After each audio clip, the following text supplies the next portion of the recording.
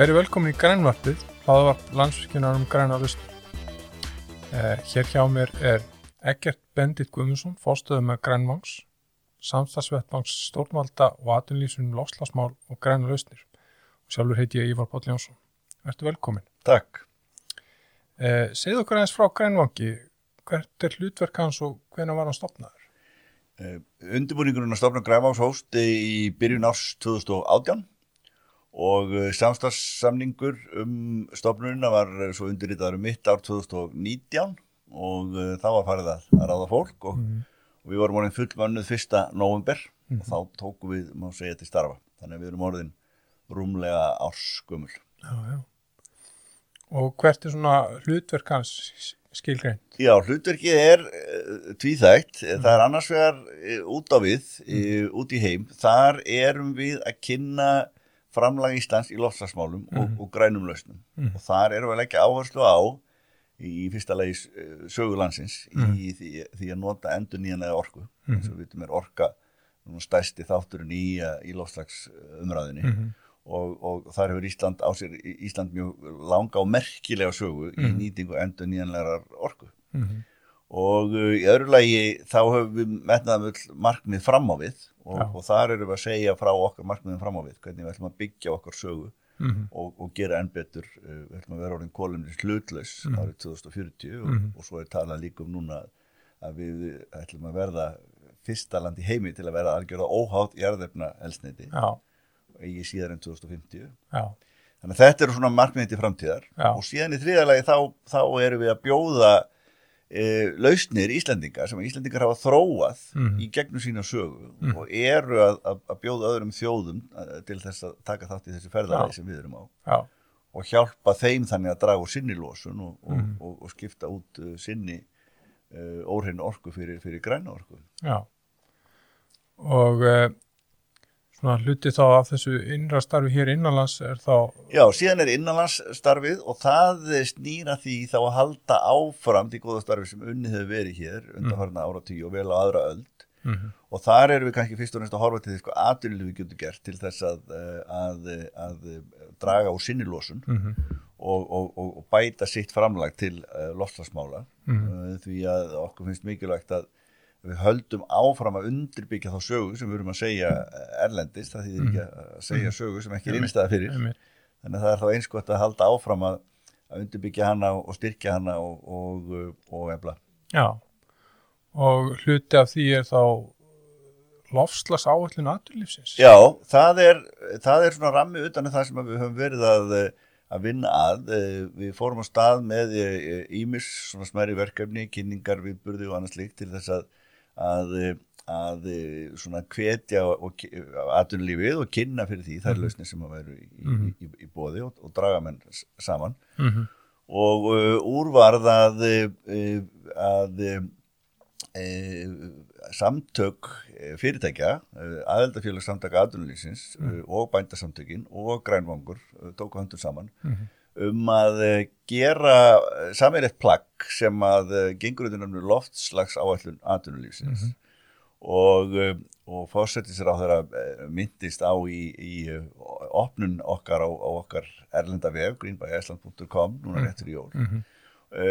Og þar erum við að vinna það að svona óbeint í samstarfi við stjórnvöld því að það var svona undirbúningurinn þeirra áætlun kemur upp í samstarfi við samtali atvinnugreina og stjórnvalda.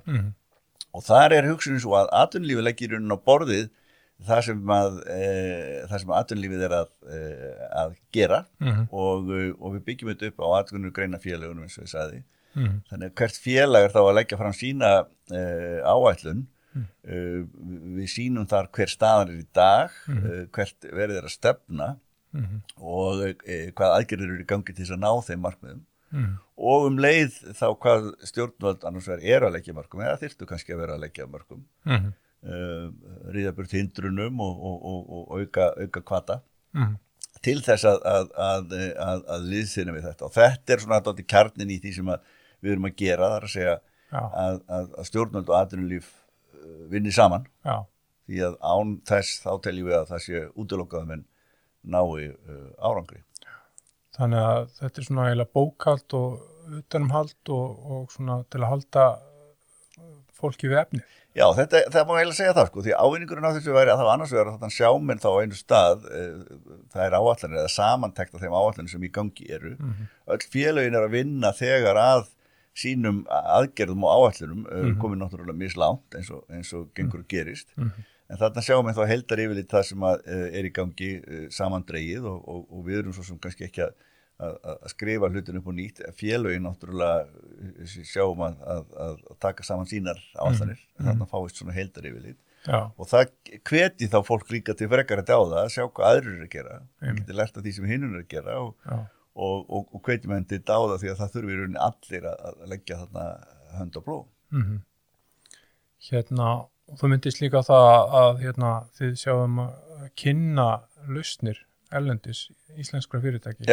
Jú. Geta þá svona fyrirtæki með efnilegar grænar lausnir komið að máli við ykkur og fengið aðstoð? Já, algjörlega. Sko, eitt kjarnin í okkar erlendastarfi, það er vefsíðan okkar, greenbyiceland.com, sem ég nefndi áðan og á henni erum við að segja þessar sögur sem að ég nefndi um stöðu Íslands í loftslagsmálum og það sem að í pípunum er.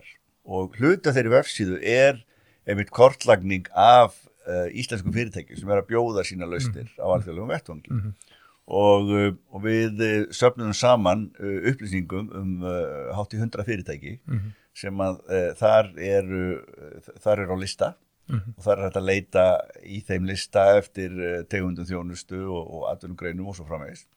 Og þannig að þá vera auðvelt fyrir erlend fyrirtæki sem að vilja kynna sér hvað Ísland hefur upp á að bjóða í ljósi sinna sögu sinna reynslu að finna þar fyrirtæki og þarna geta fyrirtæki tekið þátt. Þeim að kostnaðarlausu sett inn sínar grunn upplýsingar og síðan er náttúrulega bara vísað í frekar upplýsingar á þeirra vefjum. Já. Og aðstóði kannski eitthvað á erlendu vettvangi, svona einhverja ráðstefnur eða eitthvað svolítið í gangi? Já, sko, við vorum byrjuð á því, síðast ár var náttúrulega mörguleiti óðunlegt, en á móti tók við þá þátt í stafrænum viðburðum og það sem vorum að kynna þá það sem Ísland hefur upp á að bjóða, íslenskar lausnir og það verður framhald á því á þessu ári þar sem við munum þá taka þátt í ýmsum viðburðum og þar sem verður þá tækifæri og stökkvallir fyrir fyrirtæki til þess að koma sínum hlutum þá og sögum á framfæri. Þú myndist á vefinn Green by Iceland, þetta er eitthvað tengt í Íslandsstofu, er það ekki? Jú. Er í samvinnu við hana? Já, algjörlega. Græfangur er hýstur innan Íslandsstofu, við vinnum í mjög nánu samstarfi við Íslandsstofu. Og nafni Green by Iceland rýmar algjörlega við nafnakerfið sem að Íslandsstofa notar, menn kannast við merkið Inspired by Iceland og því tengt eru önnur nöfn í því sama kerfi, Invest in Iceland, Horses from Iceland, Seafood from Iceland og Green by Iceland. Og merkinu Green by Iceland er einmitt ætlað að teygja sig líka þvert inn í hinn vörumerkin því að allt byggir þetta náttúrulega á sjálfbærni er svona kjarni má segja í mörkun Íslandsstofu Ísland verið þekkt sem sjálfbært land og þannig að þessar grænu áherslur þær þurfa og munu teygja sig inn í allar áherslur Íslandsstofu og þess vegna er mikilvægt fyrir okkur að vinna mjög náið saman og það hefur gengið afar vel. Já. Og eins og segir þið eru að kynna það sem Ísland hefur gert og hvað við höfum fram að færa og það er auðvitað þannig að við höfum gengið, má segja, tvisvar sinnum í gegnum orkuskipti á síðustu öld þannig að er það ekki sagan sem að þið eru að segja? Það er algjörlega sagan og loftslagsmál eru náttúrulega fjölþætt og umfangsmikið viðfangsefni en orkumálin eru náttúrulega stærsti þátturinn í þeim þannig að ef maður er og leið er það kannski sá þáttur sem að Íslendingar hafa náð bestum tökum á og þar erum við á þessu langa orkuskipta ferðalagi við erum búin að klára rafmagnsframleiðsluna það er allt rafmagn á Íslandi kemur frá endurnýjanlegum orkugjöfum sama með húshitun þar er öll húshitun kemur frá frá endurnýjanlegum orkugjöfum. Nú erum við lagða stað í þriðju orkuskiptin sem eru samgöngur á landi og þar sko orkuskipti hjá fólksbílum komin á fulla ferð. Helmingur fólksbílar sem skráði voru á síðasta ári voru annarkvort rafbílar eða tengiltvinnbílar og svo prósenta verið taldi áfram á þessu ári og heldur fara vaxandi. Þannig að það bara á fullri ferð. Það mikið að gerast í orkuskiptum eða undirbúningu skulum við segja, orkuskipta hjá bílaleigubílum. Það eru menn að undirbúa aðgerðir og hafa verið að setja upp hleðslustöðvar víð land til þess að gera ferðamönnum kleift að smám saman taka græna bíla í sína notkun. Þá það tækir náttúrulega lengri tíma að innleiða. Og síðan heldur ferðalagið áfram og það er þá flutningabílar næst og þar horfum við til að þar muni væntanlega þurfa aðganga að vetni eða einhverjum vetnisafleiðum og sama gildi skip, það sé þá annarkvort vetni eða eldsneyti unnið úr vetni, ammóníak, metanól, ýmsar lausnir þar boði, sem byggir þó allt meira og minna á vetni. Þannig að næstu kaflar í orkuskiptasögu Íslands munu væntanlega vera mjög háðir vetnisframleiðslu og hér byggist upp vetnishagkerfi.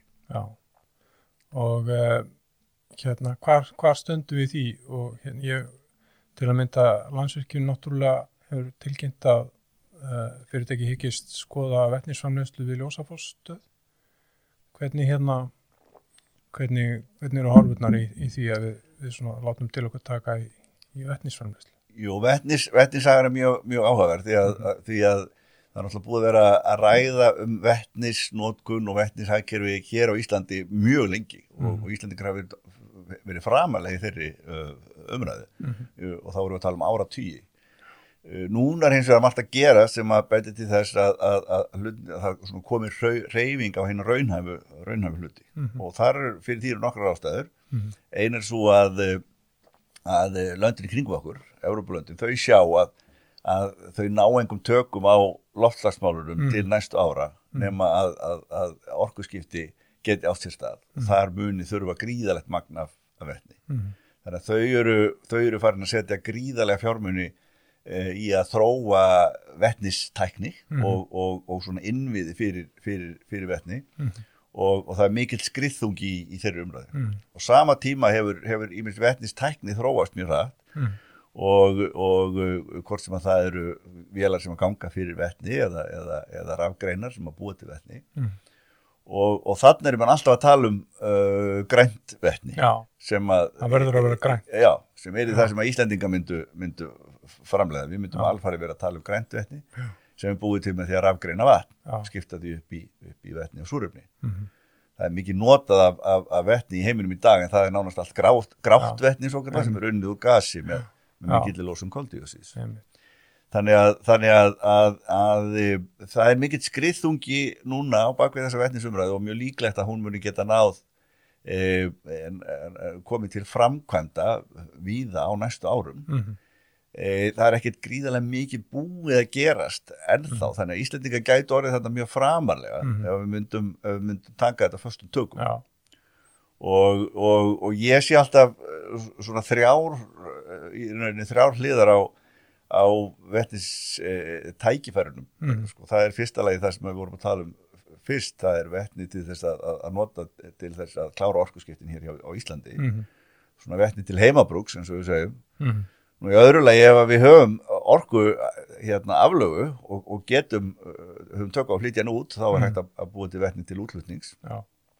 Og ef það er hagkvæmt og raunhæft.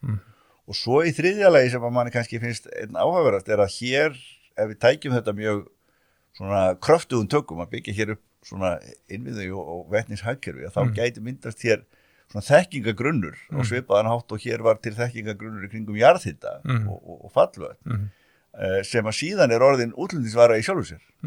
Og þetta þekkjum við líkur öðrum greinum eins og sjávarútveginn þar sem að byrjum á því að nýta afurðir sjávarins sem auðlind. En síðan verður til svo mikil þekking í kringum þetta að sú þekking er orðin útflutningsvara. Það það gæti þess með endurtekis í þessu vetnisækjörfi.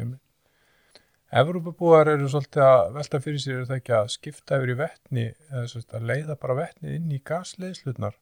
Er það ekki rétt? Er það ekki einhver rosalegur markaður hérna að opnast? Jú, það verður gríðalegt þörf fyrir grænt vetni og í svo margs konar notkun. Eitt bara til þess að leysa af það vetni sem núna er notað í ýmiss konar iðnaðarframleiðslu og stálframleiðslu og víðar. Það er bara notað mikið af þessu gráa vetni sem við nefndum áðan. Það þarf að leysa það af með grænu vetni. Nú síðan er einmitt húshitun víða framkvæmt með gasi og það er hægt að leysa af með vetni og það er jafnvel hægt að blanda vetni í gasleiðslunum sem að fara til húshitunar. Þannig að það þarf þá að aðlaga tæknina og svo framvegis og kyndingu en það er svona kannski mjög aðgengileg leið til þess að taka vetni í notkun. Nú síðan er það náttúrulega í samgöngum á landi, flutningabílar munu væntanlega ekki keyra á rafhlöðum í stórum stíl. Þær verða bara á þungar og stórar fyrir stóra flutningabíla, þannig að þá er eðlilega að keyra kannski á vetni eða einhverjum vetnisafleiðum. Já. Og síðan það er margt fleira, sko, vetni hentar mjög vel fyrir ótrygga orku, nýta ótrygga orku, eins og til dæmis vind og sól sem að eru nú aðal uppbretta endurnýjanlegrar orku í löndunum í kringum okkur. Vetni er náttúrulega miðill. Já. Miðill orku. Og þú getur kveikt og slökkt á rafgreinum svona tiltölulega auðveldlega. Þannig að þessu orka þú getur notað það orku sem í boði í það skiptið. Og síðast en ekki síst er þetta að geyma vetni, menn er að nota til dæmis saltnámur til þess að pumpa það niður vetni og geyma þegar mikið framboð er og geta svo gripið til þess þegar verður skortur. Þannig er líka þetta jafn út sveiflur. Þannig að þetta er mjög fjölþættir notkunum möguleikar. En ef við breykum svona aðeins sjóndeildarhringinn, sko, nú er heimurinn í þessum allsherjar orkuskiptum. Já. Og það er til að mynda nú stefnt að því að Ísland verði kolefnishlutlaust 2040 og jarðefnaeldsneyti það verði hægt að nota jarðefnaeldsneyti árið 2050. Hvernig telur að þetta muni ganga og er þetta raunhæf markmið til dæmis með markmið Kyoto samkomulagsins? Ég held að þessi markmið sem eru klárlega metnaðarfull og það er sko og þau tengjast náttúrulega sama þessi tvö markmið og þau eru klárlega metnaðarfull en ég held að þau séu raunhæf í ljósi þess sem að þegar hefur verið gert og það er kannski svona auðveldara kannski að sjá fyrir sér markmiðum að verða hér óháð jarðefnaeldsneyti af því það er svona meira áþreifanlegt. Markmiðu kolefnishlutleysi er náttúrulega það sem við þurfum að ná en það er svona flóknara kannski fyrir fólk að sjá fyrir sér. Meðal annars að því að losun er í sjálf sér ekki mæld, hún er reiknuð út frá ýmsum þáttum meðal annars eldsneytis notkun og síðan þurfum menn að standa klára á ýmsum skilgreiningum eins og hvað telur með og hvað ekki, hversu mikið telur binding og svo framvegis. Þetta er eitthvað sem menn þurfa að leysa klárlega og vinna í gangi að leysa það. En markmiðið að vera lausið jarðefnaeldsneyti, það er svo beint af augum, sko. Ef engin skip að koma hérna með olíu, þá er ekki verið að nota neina olíu, sko.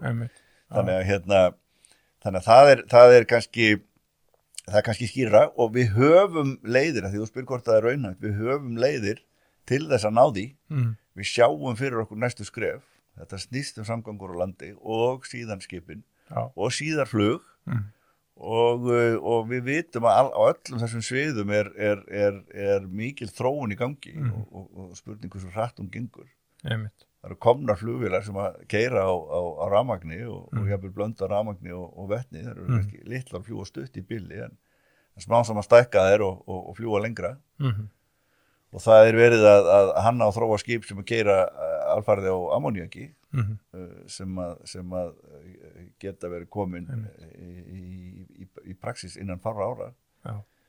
Þannig að þetta er alltaf gerast og ætti alltaf geta gerst. Menn segja stundum að menn ofmeti alltaf það sem hægt er að gera á 1 ári en vanmeti það sem hægt er að gera á 10 árum. En hvað getum við gert á 20 eða 30 árum? Já, einmitt. Það kannski fáið að segja það fyrir 20 árum hvað gerðist í kjölfarið núna. Já. Það hefur oft mikið verið talað sko Parísarsamkomulagið sem að Ísland er náttúrulega skuldbundið samkvæmt og svo er þetta ETS kerfi. Já. Getur skýrt mun sem er svona losunar kvótakerfi. Já. Getur skýrt munin þessu? Við erum skuldbundið samkvæmt Parísarsamkomulaginu og svo er þetta ETS kerfi til hliðar svona. Já. Þetta er nú eitt af því sem að flækir umræðan og gerir hana svolítið erfiða. Það eru mismunandi kerfi í gangi en í stórum dráttum og einföldustu mynd þá eru þetta í rauninni 3 kerfi sem við erum að tala um. Það byrjar á því að við erum aðila Parísarsamkomulaginu og setjum okkur þar markmið að draga úr losunum 40% frá 1990 til 2030. Og síðan til þess að uppfylla það kerfi þá gungum við til samninga við Evrópusambandið og Noreg og förum í sameiginlegt kerfi með þeim. Þannig að losun þessara landa er skellt í púk og henn er skipt upp í svo skipt upp í tvennt. Það er að segja annars er svona sameiginlegt iðnaðarkerfi eða viðskiptakerfi sem er þetta ETS sem er evrópska viðskiptakerfið. Og þar eru sett inn fyrirtæki sem eru með mikla losun eins og orkuframleiðslu fyrirtæki í Evrópu og öll málmframleiðslan á Íslandi, álverin og járnblendi. Fá þá kvóta í byrjun í samræmi við eigin losun? Já, þá fá þau kvóta í samræmi við það sem þau eru í byrjun og síðan þurfa þau að draga úr sinni losun ár fyrir ár og ef þau gera það ekki, þá þurfa þau að kaupa sér auka kvóta.